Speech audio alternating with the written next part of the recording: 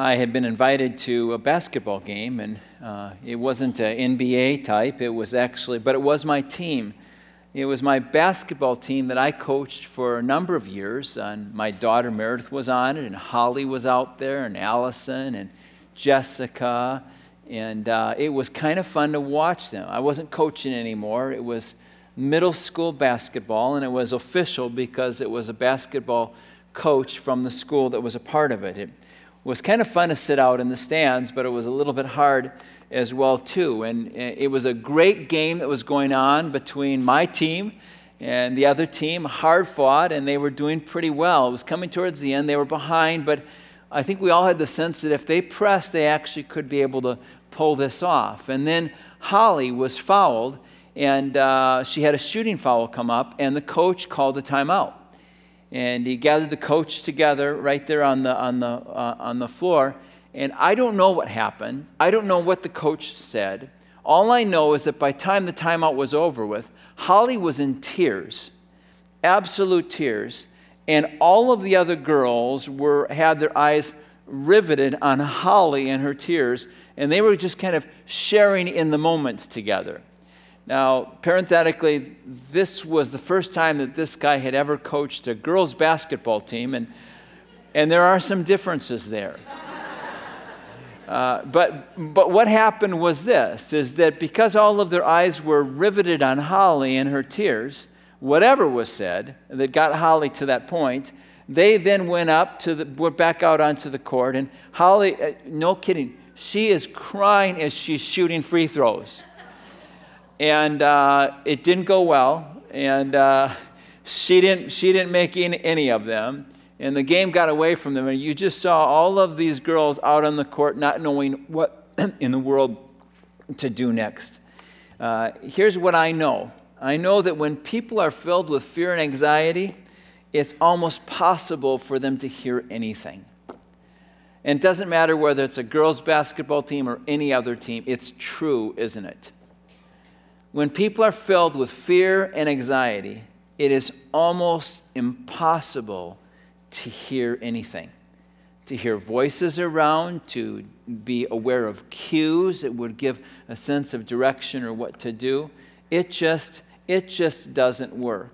In fact, I don't know who it was that encouraged me to do it, but there was a wisdom in it. They said, Mark, when you get together with the girls and when they get together in the huddle and you're about to say, smile, just put a great big smile on your face. In fact, one of our girls was just having a terrible time shooting layups. And I said, Stephanie, 4 steps before you get to the basket, put a great big smile on your face and watch what happens. And sure enough, she had a breakaway and shot a layup, and she came back with a great big smile on her face. It works. There's just this sense of when the anxiety dissipates, it's possible to do so many things so much better. In fact, that's true of discernment in hearing God's voice. It is pretty hard to hear God's voice when we're filled with fear and anxiety. And this is such an important discipline. Edwin Friedman, who wrote Generation to Generation, has done remarkable things on family systems and was a well-known leadership consultant. His friends and family compiled a book after he passed away called Failure of Nerve. And in it, Friedman talks about the need for a skill of walking into a room filled with fear and anxiety that can actually capture you as well and be a person who's a non-anxious presence. He says, walk into the room and be a non-anxious presence. Don't let the voices fill you with anxiety. Don't listen to them. Just walk in and live without any anxiousness at all. And it's possible when you do that to hear things you might not hear, to notice things you might not notice. It is just a really, really valuable skill.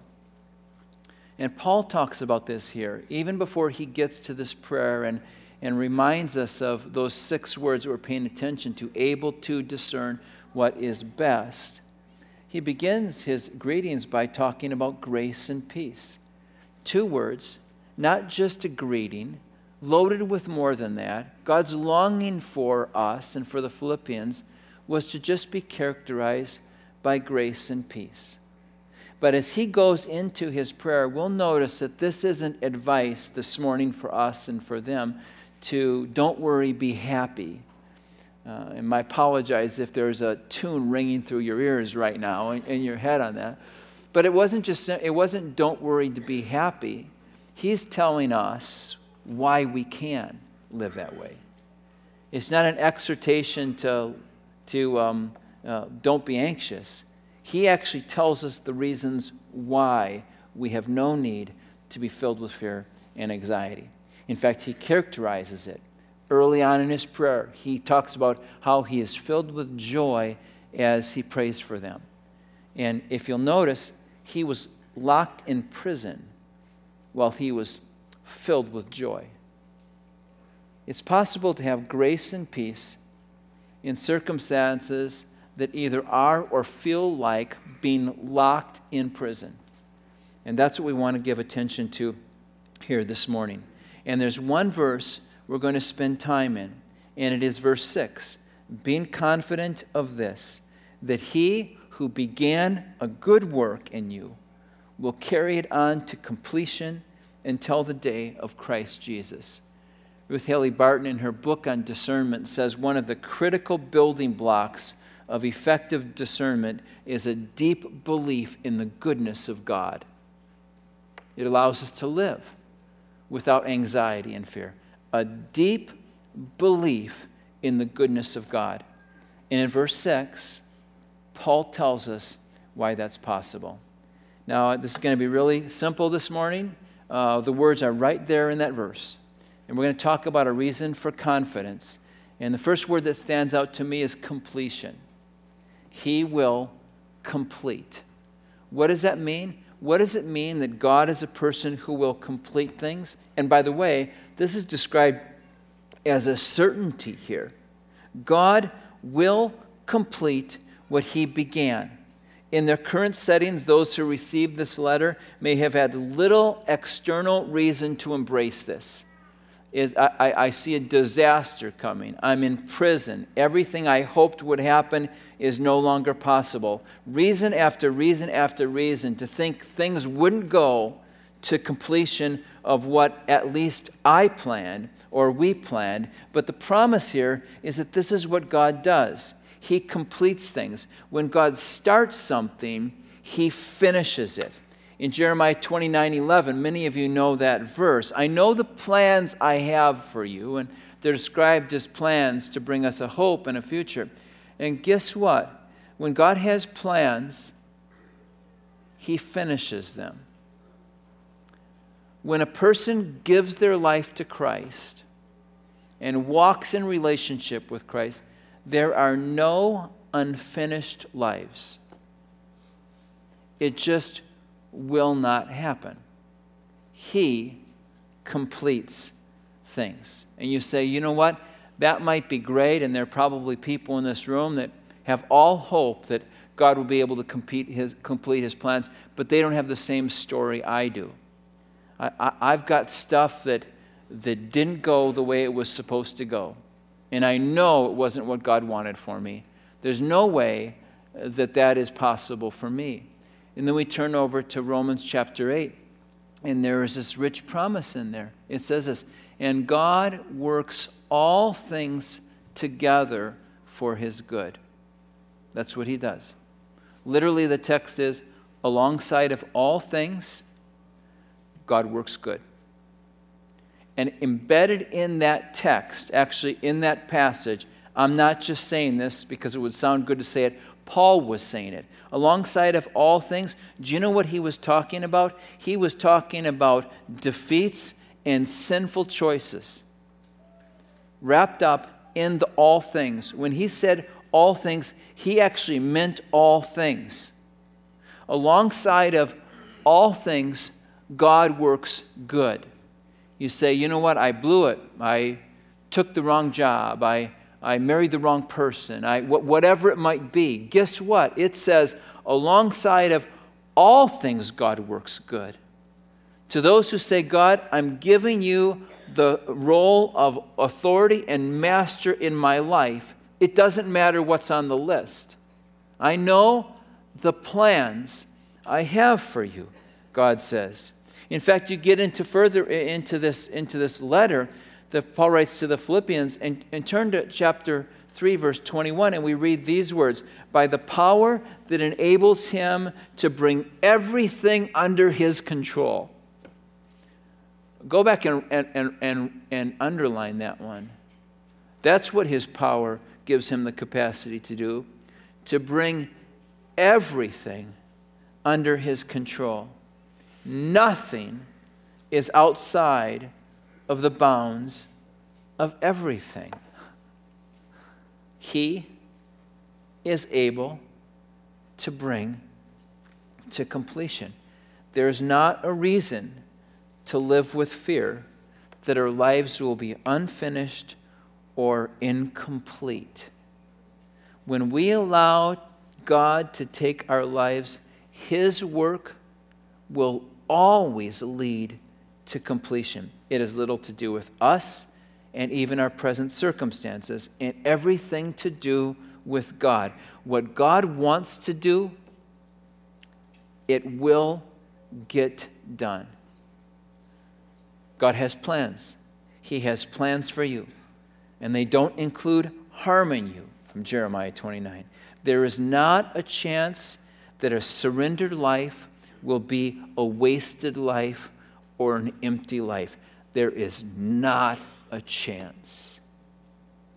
There is no promise that you will know that this side of heaven. I mean, you may come to the end of it and you say, it just wasn't what I wanted to be. Guess what? There's not a chance that it won't be seen as completed in God's eyes and through his power. So part of that is trust for us, isn't it? Really to trust. You know, everything that's happened in my life, God's still got a big smile on his face. It's happening because he will complete. Being confident of this, he will complete. And then the question comes after that, okay, so what is it? And we've looked at the word complete. There's another two words in there. It's a good work. He will complete a good work. Well, what is this and what is this about? In the book of Philippians, the good work that Paul was talking about here has to do with salvation. That he who began a good work in you will be faithful to carry it on to completion. It's about salvation. This gift that God gives us, it has a beginning, and we know that. We give our lives to Christ. Jesus was talking to Nicodemus, and Nicodemus was just trying to get his head around this. And Jesus said, it's like a person who's born all over again. There's a beginning to it, and it's a brand new beginning. It's referred to elsewhere as new life in Christ. Paul talks about us being dead and then we're made alive. It's not just simply that we have a new resolve in our life. It's that everything changes. Jesus says that what happens is the Holy Spirit, the Spirit of the living God, comes inside of us and indwells us and totally transforms us. It's not that I've changed my opinion. It's that I'm living a brand new life by God's power in me, completely transformed. That's where it begins. But salvation is also something that continues. Turn over to chapter 2, verse 12, and Paul talks about us working out our salvation with fear and trembling. The fear and trembling there, by the way, isn't anxiety and consternation. Fear and trembling there is a reference to living a life of holy awe and wonder. To be working together with God, to be living out a life of salvation with holiness and awe and wonder. And it's something that continues and we engage in it. And then finally, salvation is something that is actually completed at the end. So salvation is something that is what God began when we gave our lives to Christ. Salvation is something that we're living in and working out right now. And salvation is something that is accomplished in its final form when we, on the day God visits us. A past, a present, and a future. We are newly alive, we are increasingly alive, and we will be eternally alive. What I want to talk about this morning is this middle portion here where we are increasingly alive, where God is doing his good work that he's going to complete. And there are a couple pieces of this that are helpful for us to understand. It's his good work. It's the real work, by the way. There are things we work at. We work at being good parents. We work at noble causes. We invest ourselves in them. We work at relationships. And those are important works, but there's this overarching good work. And I think it's easy for us to attach the stuff we're working at and make it equivalent to his good work. And so if I'm a failure as a parent, his good work is a shipwreck. If I'm involved in a noble effort and I give myself to it and it comes crashing down or comes to an end, then his good work is in jeopardy. Do you understand what I'm saying? It's not the case. His good work actually transcends that. We've had a really tough decision at Hillcrest, that the Hillcrest leadership team and other leaders that have been a part of Blue Valley and leadership have been wrestling with as far as what's the future of Blue Valley look like. And last week, the leaders of the Hillcrest leadership team met with the leaders of Blue Valley team, that part of our congregation, and said, we actually believe, the Hillcrest leadership team said, we believe that we've discerned, that God has given us this clarity. And it's not to continue with Blue Valley campus, with the structure that's been a part of it. A hard decision. And there are people that have given so much energy and blood, sweat, and tears to that. And it's really been a remarkable story, and we want to celebrate that in a couple of weeks. The people who have given their lives to Jesus, the baptisms that have taken place, the people who have gone on to serve the Lord in various places, hard places and needy places, not only around Kansas City, but around the world, actually. I mean, it's a remarkable story. And a lot of wonderful things to celebrate and give thanks for, but the story has come to an end, and it's not what we envisioned. And it'd be so easy for us to say, there goes the good work. And filled with sadness about it and a sense of loss that's a part of it and grief, this is what we know. God's plan is never ruined. It will be completed. And the good work continues. In fact, God's good work may actually escalate. When something doesn't go my way, when something that I've invested energy in crashes and burns, then God begins to do a good work in me in another way that causes me, hopefully, to lean more on him, to understand him better. And the good work is never in jeopardy because God is always at it, even in the midst of the invitations that he gives us along the way. And that is God's good work, and we work alongside of that. Philippians 2 does say, work out your salvation, work alongside it, work in the midst of this salvation, this gift that God has given us and the promise of his power. But we also have to remember that in the midst of this, all of the things that we do, we can get so anxious about them because we want to make sure that we know what God's good and perfect will is about. I mean, that's what the text says, actually. But we think that means that God's will is this bullseye target, and we better make sure we get exactly it. Oh, there it is, right there. And that's exactly what I'm supposed to do next. And we don't see God's will described as that through Scripture.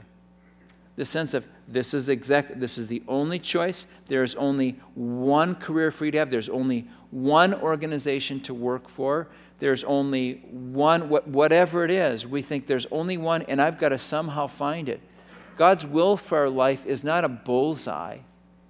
It's not an exact division of two paths, and one is right and one is wrong. God is always working in the midst of our lives. In fact, God can accomplish his good work if I work for that organization or if I work for that organization. It might happen differently, but God's never short-circuited in what he's going to do based on those kinds of things. To just have the freedom to walk forward, discerning what it is you can, but confident of this very thing, that he who began a good work in you will be faithful to carry it on to completion. He just does that. I was having a conversation with a friend of mine recently, and he asked us something I had never really even thought of before. He was trying to discern what God's will was on a particular thing, and so I'm just trying to figure out what it might be. And he says, I've been thinking about when God instructed Gabriel to go down and to speak to Zechariah about the fact that Zechariah and his wife would have a son, John, and John the Baptist would be the person who would, announce the coming of the Messiah. And he said, I wonder if God said to Gabriel, now here's what you're going to do. You're going to go down there and you're going to stop Zechariah, and this is what you're going to say to him. And then Zechariah is going to say, I don't believe you.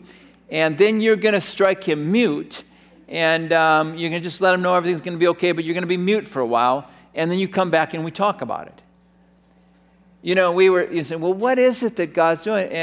And neither one of us thought that sounded like it resonated with the character of a God who gives us freedom and the ability to just go out there and do it. And the thing that's fun about it, I said, you know what I think? I would imagine that when Gabriel got back to heaven, God said, Gabriel, that was really cool. That idea of striking him mute, that was just like brilliant innovation. And they just had fun about it. Doesn't that sound like that's something God would do? To just simply say, hey, go play in the sandbox. You know my will. You know my character. You know what matters to me. Go out there and have fun with it. He gave us minds, and he gave us lives, and he gave us character traits, and just go out there. And then we'll just laugh about it afterwards. We'll just enjoy what happens. God is faithful to carry on to completion his good work, and his good work is giving us the freedom and the joy to be able to play in the sandbox. And the next thing that stands out to me is he carries it on to completion. Let's let Jesus carry it. The heavy stuff, let him carry it. How is it possible to be characterized by grace and peace, by freedom from anxiety, if we don't let him carry it? He will carry it on. Someone said recently, when we work, we work. When we pray, God works. Isn't that interesting? When we work, and there are times we're called to work, but when we pray, God works. God's invitation to you is, what is that fills you with the most fear and anxiety about this? Now let me carry that part. And you, in the meanwhile, actually God's words tells us what to do with it. This is the day that the Lord has made. Rejoice and be glad in it. That's an imperative. God made the day. God's with you in the day. Now, you rejoice and be glad in it. How can you do that? That's it. Let God carry it. Give it to God, and give it to God, and give it to God, till you get to the point where you can carry it on, or where you can rejoice and be glad in the day that God has made. Now, I'm speaking about this as a learner. I have a team that prays for me every Sunday morning, and I need that group. One of them came up to me after the service, and he said, hey, Mark, he says, you ought to hear a really great sermon. I got to hear this too. This is the day the Lord has made. I will rejoice and be glad in it. Completion of a good work carried by Jesus until the day he returns. The day he comes. You've heard the phrase, it's not over till it's over. It's not even over when it's over. It's not. Our lives come to an end, And then they begin. Because the day he visits us, he remains with us forever. He will complete it. Just keep your eyes on that day. Paul reminds us of this in Philippians chapter 3, verse 20. We're citizens of heaven. That's the deal. We're citizens of heaven. In fact, he is an example of this in chapter 3, verses 13 and 14. He says, forgetting what's behind, I set my eyes on Jesus. Straining toward what is ahead. And what is the head? What is ahead? The day Jesus returns and visits us. And what happens after that? And all of this other stuff in my life, all of this other stuff, all of the work, the challenges, the setbacks, and the completion of the good thing, all of it is just simply a preparation for my citizenship in heaven. That's it. That's it. When I was young, my mom was coaching me on how to drive, and I was having a terrible time. And my mom actually was with me. My dad, I don't think he could stand it anymore. And I couldn't drive. I would just be all over the road. And mom, that's what moms are for. They just kind of get in there and just try to figure out what's going on. And I'm driving down the road, and I'm going over the center lane into the gravel, almost into the ditch. And, back and forth. I just can't keep the car on the road. And mom says, you're not doing so well. I said, I know you're right. I don't know what to do.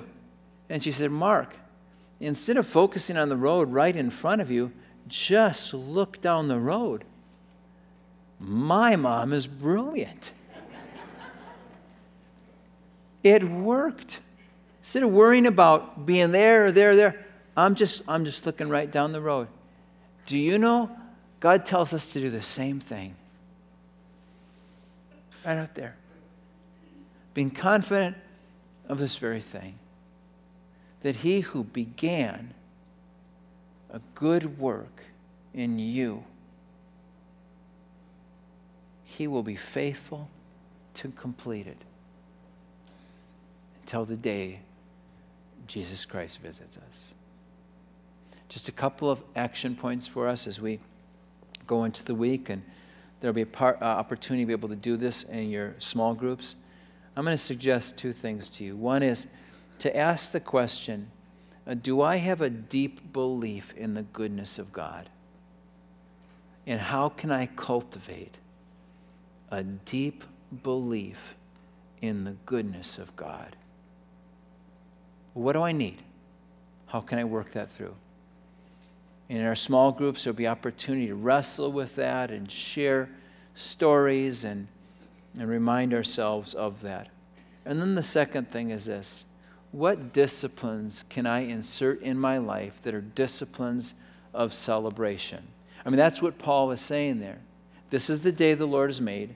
Rejoice and be glad in it. And our early church fathers were talking about spiritual disciplines that would strengthen us and equip us. Things like prayer and fasting and solitude and scripture reading. And one of the other spiritual disciplines that they often talked about was the discipline of celebration. How can I discipline my mind and my heart to be characterized by celebration? Not by moving over into a life of sweet phrases or naivete, but actually to celebrate with my mind, not because I'm ignoring things, but because there is something I know. He will carry on his good work to completion. This is the day the Lord has made. I will rejoice and be glad in it. I got a gift this Christmas season from a friend of mine, and it's a candle, one of those you see in kind of religious places for prayer. And on the front of this candle is St. Rogers. Yeah. Aaron Rodgers, Green Bay Packer quarterback. Right there. I mean, you look at it from a distance and you see a shepherd's crook and, just kind of a shepherd's guard. And then you see this Green Bay Packers visor staring out from it, and Aaron Rodgers looking ever so calm and serene, right? And, I just felt like maybe somebody ought to burn this candle for a while, given his calf injury and preparing him for those things. But do you remember early on in the season where things weren't going very well for the Packers? And, they got drubbed last time they were in Seattle, first game of the year. And they just continue to have a hard time. And ESPN covered this. You saw it on SportsCenter. Aaron Rodgers had one word for Green Bay Packer fans. Do you remember what the word was? Relax. He spelled it out. RELAX. That's what he said. He wanted everybody to just relax. Well, my guess is that Aaron Rodgers is going to walk into the stadium this afternoon, and he's not going to be relaxed at all. He's facing the Legion of Boom with a gimpy leg, and I don't believe it. I don't believe any of those players are going to be able to walk into that place relaxed. It may not be possible. It might not be possible for them, but it is possible for us. As children of the Lord, it will always be possible for us to be characterized by grace and peace. Let's ask Him to do that in our lives. Would you pray with me? Heavenly Father, we thank you so much for this gift you give us, not only of growing ability to discern what is best, but Lord, I even think of the things that accompany it, to be able to live with a sense of celebration and peace and rest because of who you are and what you will do as we just simply connect our lives to you. Lord, help us to know what that looks like. In Jesus' name we pray. Amen.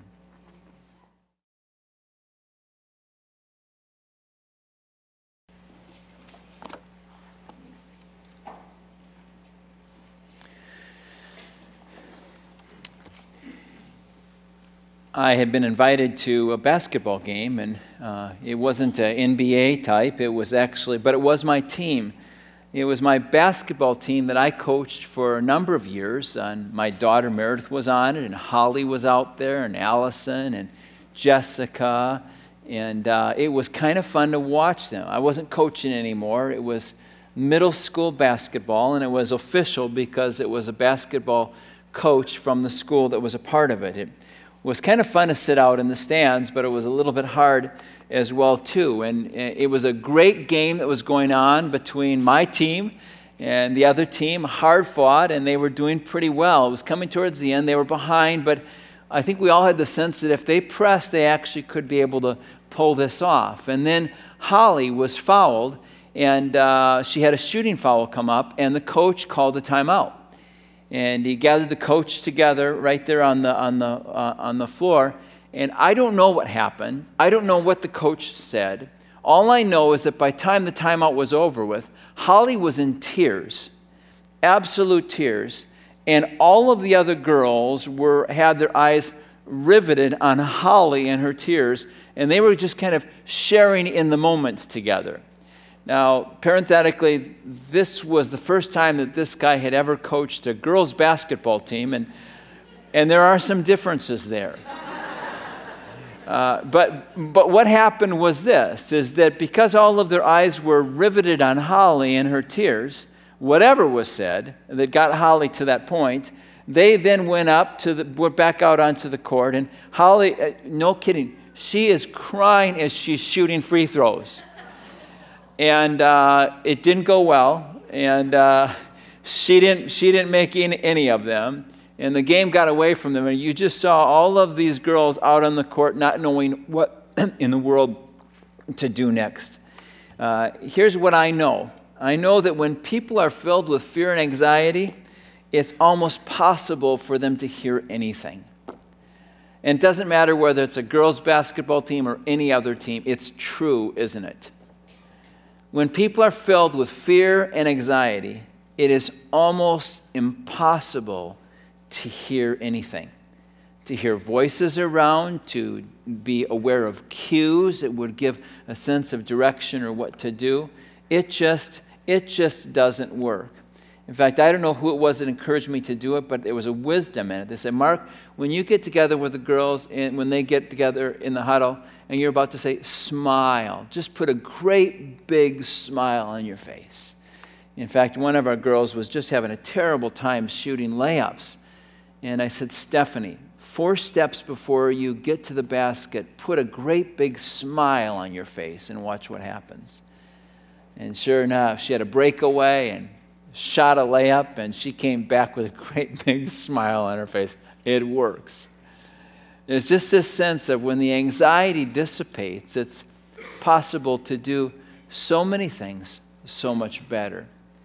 In fact, that's true of discernment in hearing God's voice. It is pretty hard to hear God's voice when we're filled with fear and anxiety. And this is such an important discipline. Edwin Friedman, who wrote Generation to Generation, has done remarkable things on family systems and was a well-known leadership consultant. His friends and family compiled a book after he passed away called Failure of Nerve. And in it, Friedman talks about the need for a skill of walking into a room filled with fear and anxiety that can actually capture you as well and be a person who's a non-anxious presence. He says, walk into the room and be a non-anxious presence. Don't let the voices fill you with anxiety. Don't listen to them. Just walk in and live without any anxiousness at all. And it's possible when you do that to hear things you might not hear, to notice things you might not notice. It is just a really, really valuable skill. And Paul talks about this here, even before he gets to this prayer and reminds us of those 6 words that we're paying attention to, able to discern what is best. He begins his greetings by talking about grace and peace. 2 words, not just a greeting, loaded with more than that. God's longing for us and for the Philippians was to just be characterized by grace and peace. But as he goes into his prayer, we'll notice that this isn't advice this morning for us and for them to don't worry, be happy. And I apologize if there's a tune ringing through your ears right now in your head on that. But it wasn't don't worry to be happy. He's telling us why we can live that way. It's not an exhortation to don't be anxious. He actually tells us the reasons why we have no need to be filled with fear and anxiety. In fact, he characterizes it. Early on in his prayer, he talks about how he is filled with joy as he prays for them. And if you'll notice, he was locked in prison while he was filled with joy. It's possible to have grace and peace in circumstances that either are or feel like being locked in prison. And that's what we want to give attention to here this morning. And there's one verse we're going to spend time in, and it is verse 6. Being confident of this, that he who began a good work in you will carry it on to completion until the day of Christ Jesus. Ruth Haley Barton, in her book on discernment, says one of the critical building blocks of effective discernment is a deep belief in the goodness of God. It allows us to live without anxiety and fear. A deep belief in the goodness of God. And in verse 6, Paul tells us why that's possible. Now, this is going to be really simple this morning. The words are right there in that verse. And we're going to talk about a reason for confidence. And the first word that stands out to me is completion. He will complete. What does that mean? What does it mean that God is a person who will complete things? And by the way, this is described as a certainty here. God will complete what he began. In their current settings, those who received this letter may have had little external reason to embrace this. is I see a disaster coming. I'm in prison. Everything I hoped would happen is no longer possible. Reason after reason after reason to think things wouldn't go to completion of what at least I planned or we planned. But the promise here is that this is what God does. He completes things. When God starts something, He finishes it. In Jeremiah 29:11, many of you know that verse. I know the plans I have for you, and they're described as plans to bring us a hope and a future.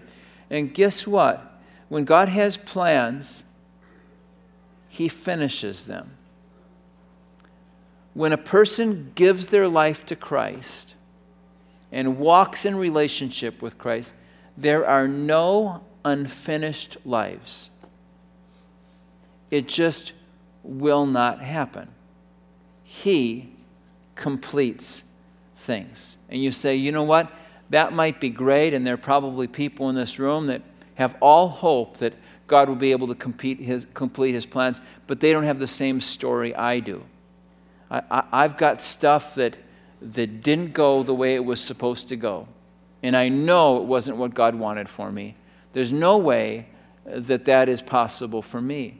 And then we turn over to Romans chapter 8, and there is this rich promise in there. It says this, and God works all things together for His good. That's what He does. Literally, the text is, alongside of all things, God works good.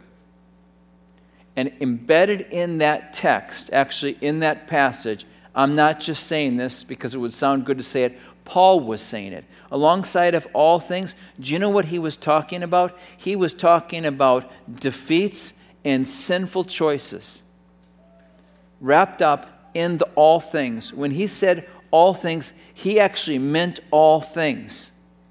Alongside of all things, God works good. You say, you know what, I blew it. I took the wrong job. I married the wrong person. Whatever it might be. Guess what? It says, alongside of all things, God works good.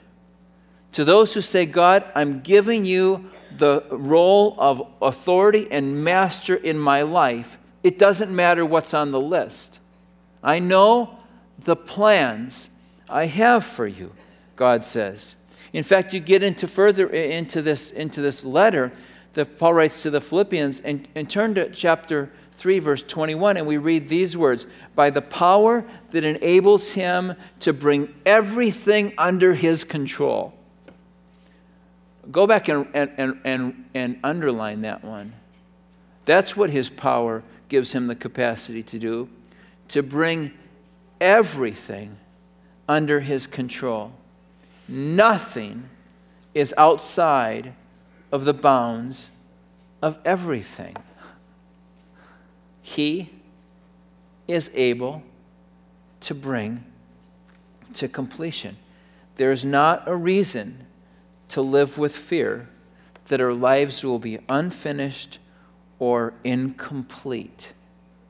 When we allow God to take our lives, His work will always lead to completion. It has little to do with us and even our present circumstances, and everything to do with God.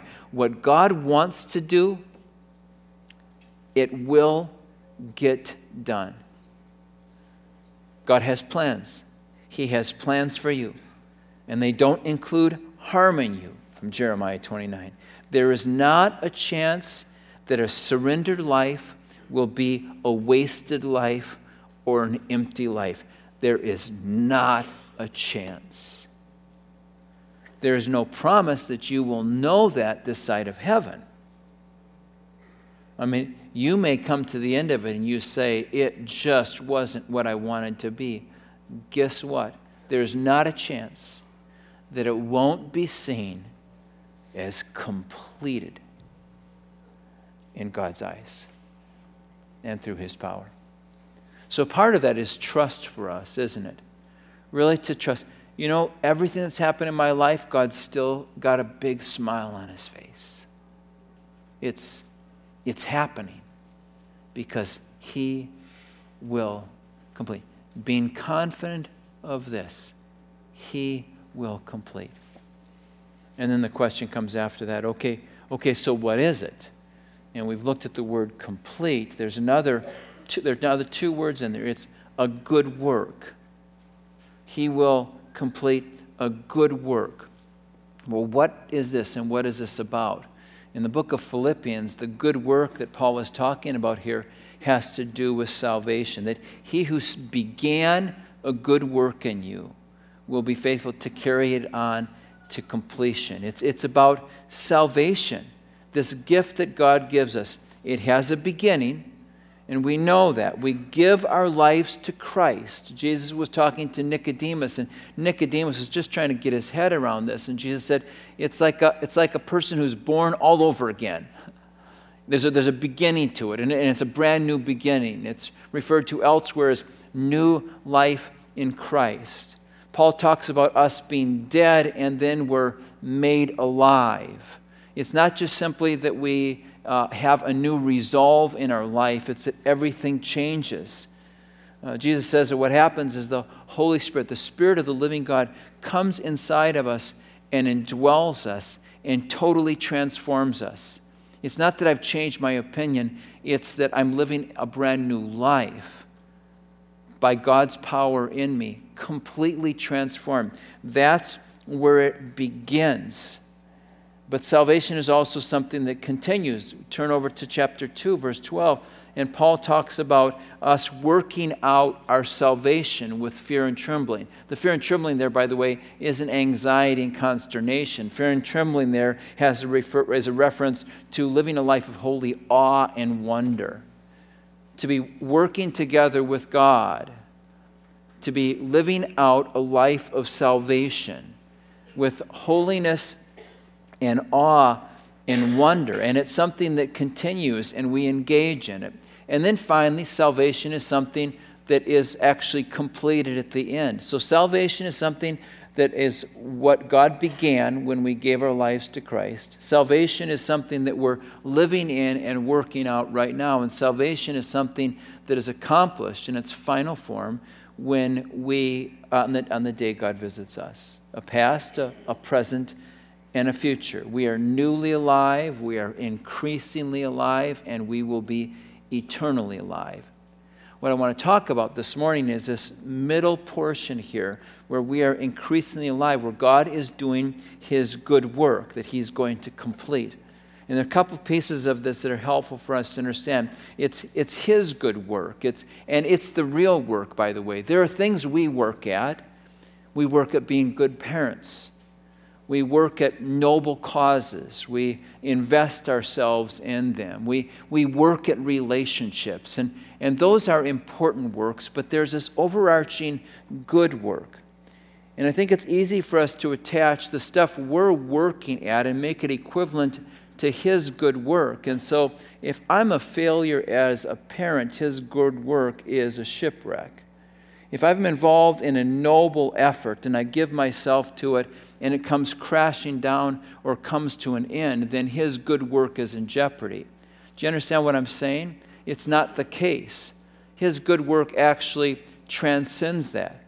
We've had a really tough decision at Hillcrest, that the Hillcrest leadership team and other leaders that have been a part of Blue Valley and leadership have been wrestling with as far as what's the future of Blue Valley look like. And last week, the leaders of the Hillcrest leadership team met with the leaders of Blue Valley team, that part of our congregation, and said, we actually believe, the Hillcrest leadership team said, we believe that we've discerned, that God has given us this clarity. And it's not to continue with Blue Valley campus, with the structure that's been a part of it. A hard decision.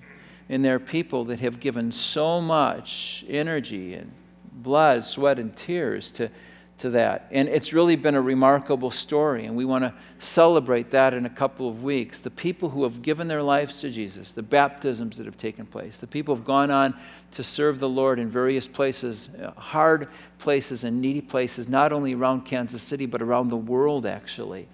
I mean, it's a remarkable story.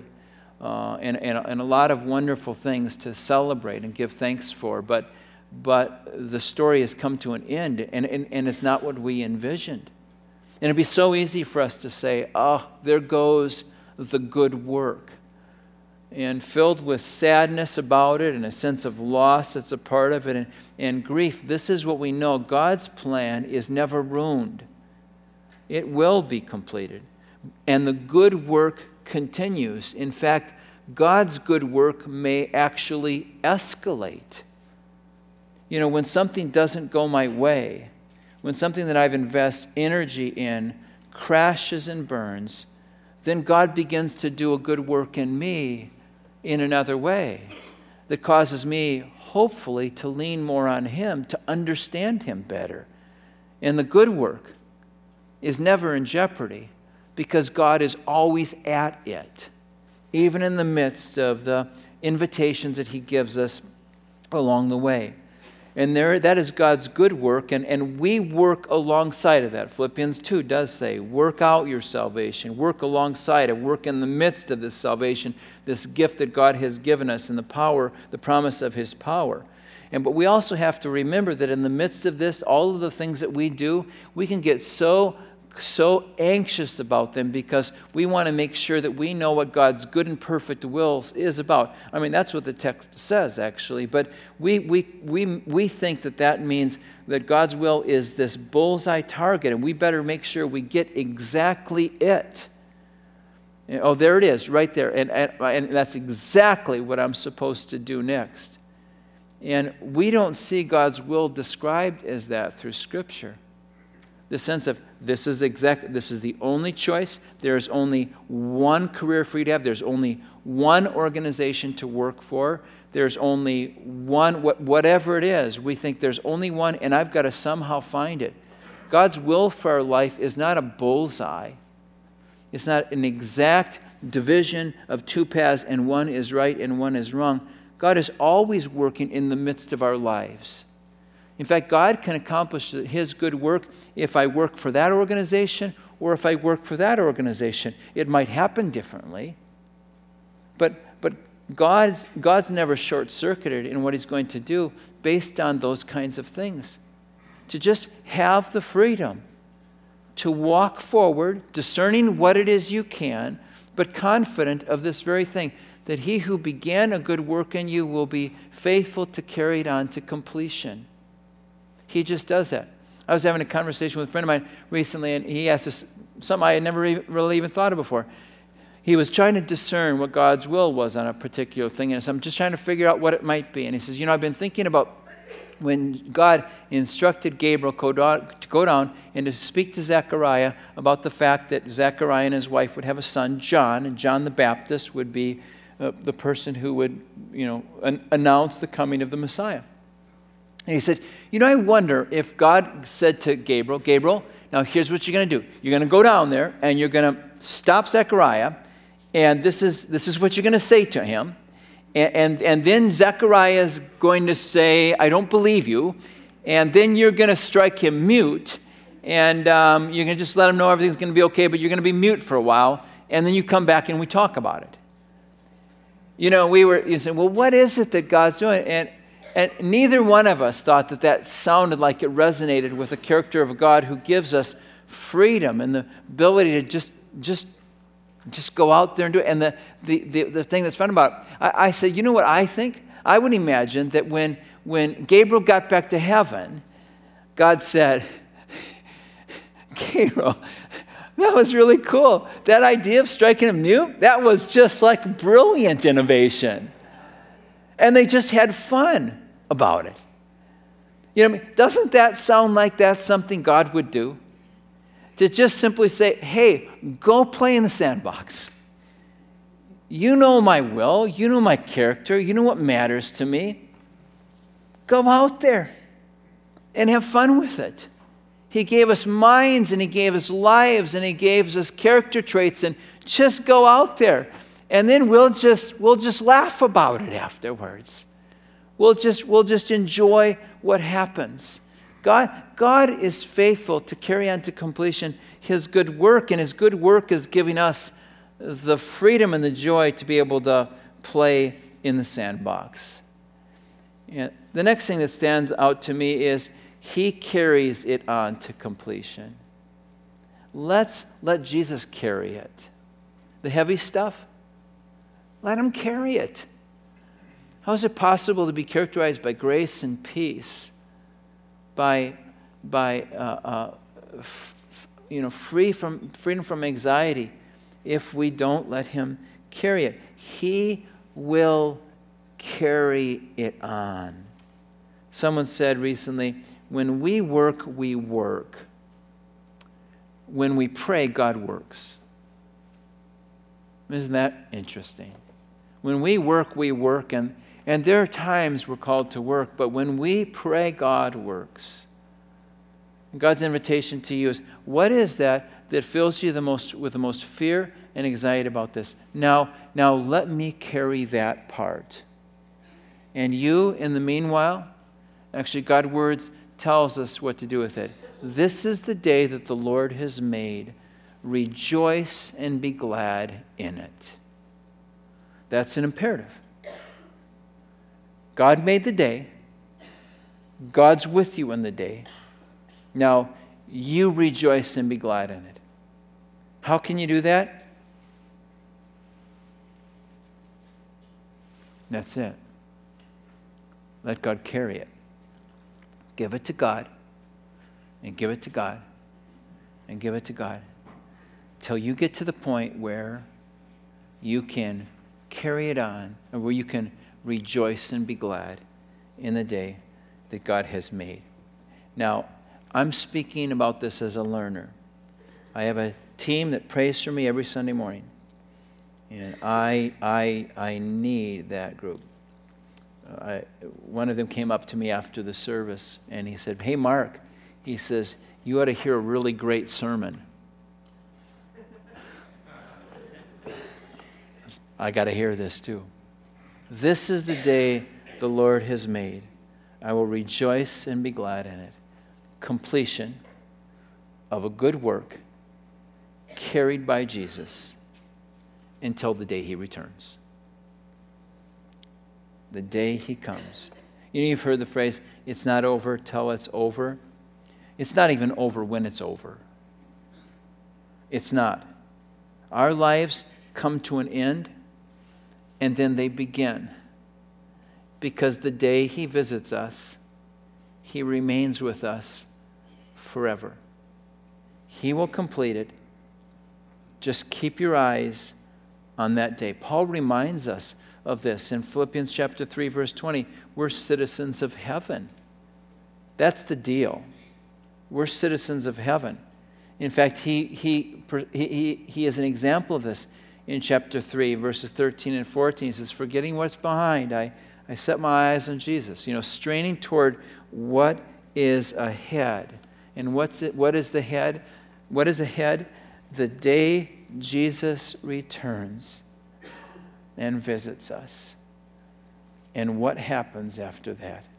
And all of this other stuff in my life, all of this other stuff, all of the work, the challenges, the setbacks, and the completion of the good thing, all of it is just simply a preparation for my citizenship in heaven. That's it. That's it. You know, when I was young, my mom was coaching me on how to drive, and I was having a terrible time. And my mom actually was with me. My dad, I don't think he could stand it anymore. And I couldn't drive. I mean, I would just be all over the road. And mom, you know, that's what moms are for. They just kind of get in there and just try to figure out what's going on. And I'm driving down the road, and I'm going over the center lane into the gravel, almost into the ditch. And, you know, back and forth. I just can't keep the car on the road. And mom says, "You're not doing so well." I said, I know you're right. I don't know what to do. And she said, "Mark, instead of focusing on the road right in front of you, just look down the road." My mom is brilliant. It worked. Instead of worrying about being there, I'm just looking right down the road. Do you know, God tells us to do the same thing. Right out there. being confident of this very thing, that he who began a good work in you, he will be faithful to complete it until the day Jesus Christ visits us. Just a couple of action points for us as we go into the week, and there'll be an opportunity to be able to do this in your small groups. I'm going to suggest two things to you. One is to ask the question, do I have a deep belief in the goodness of God? And how can I cultivate a deep belief in the goodness of God? What do I need? How can I work that through? In our small groups, there'll be opportunity to wrestle with that and share stories and remind ourselves of that. And then the second thing is this: what disciplines can I insert in my life that are disciplines of celebration? I mean, that's what Paul is saying there. This is the day the Lord has made. Rejoice and be glad in it. And you know, our early church fathers were talking about spiritual disciplines that would strengthen us and equip us. Things like prayer and fasting and solitude and scripture reading. And you know, one of the other spiritual disciplines that they often talked about was the discipline of celebration. How can I discipline my mind and my heart to be characterized by celebration, not by moving over into a life of sweet phrases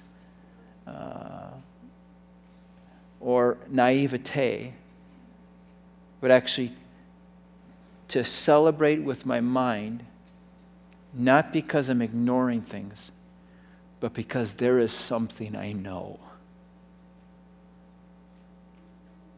He will carry on his good work to completion.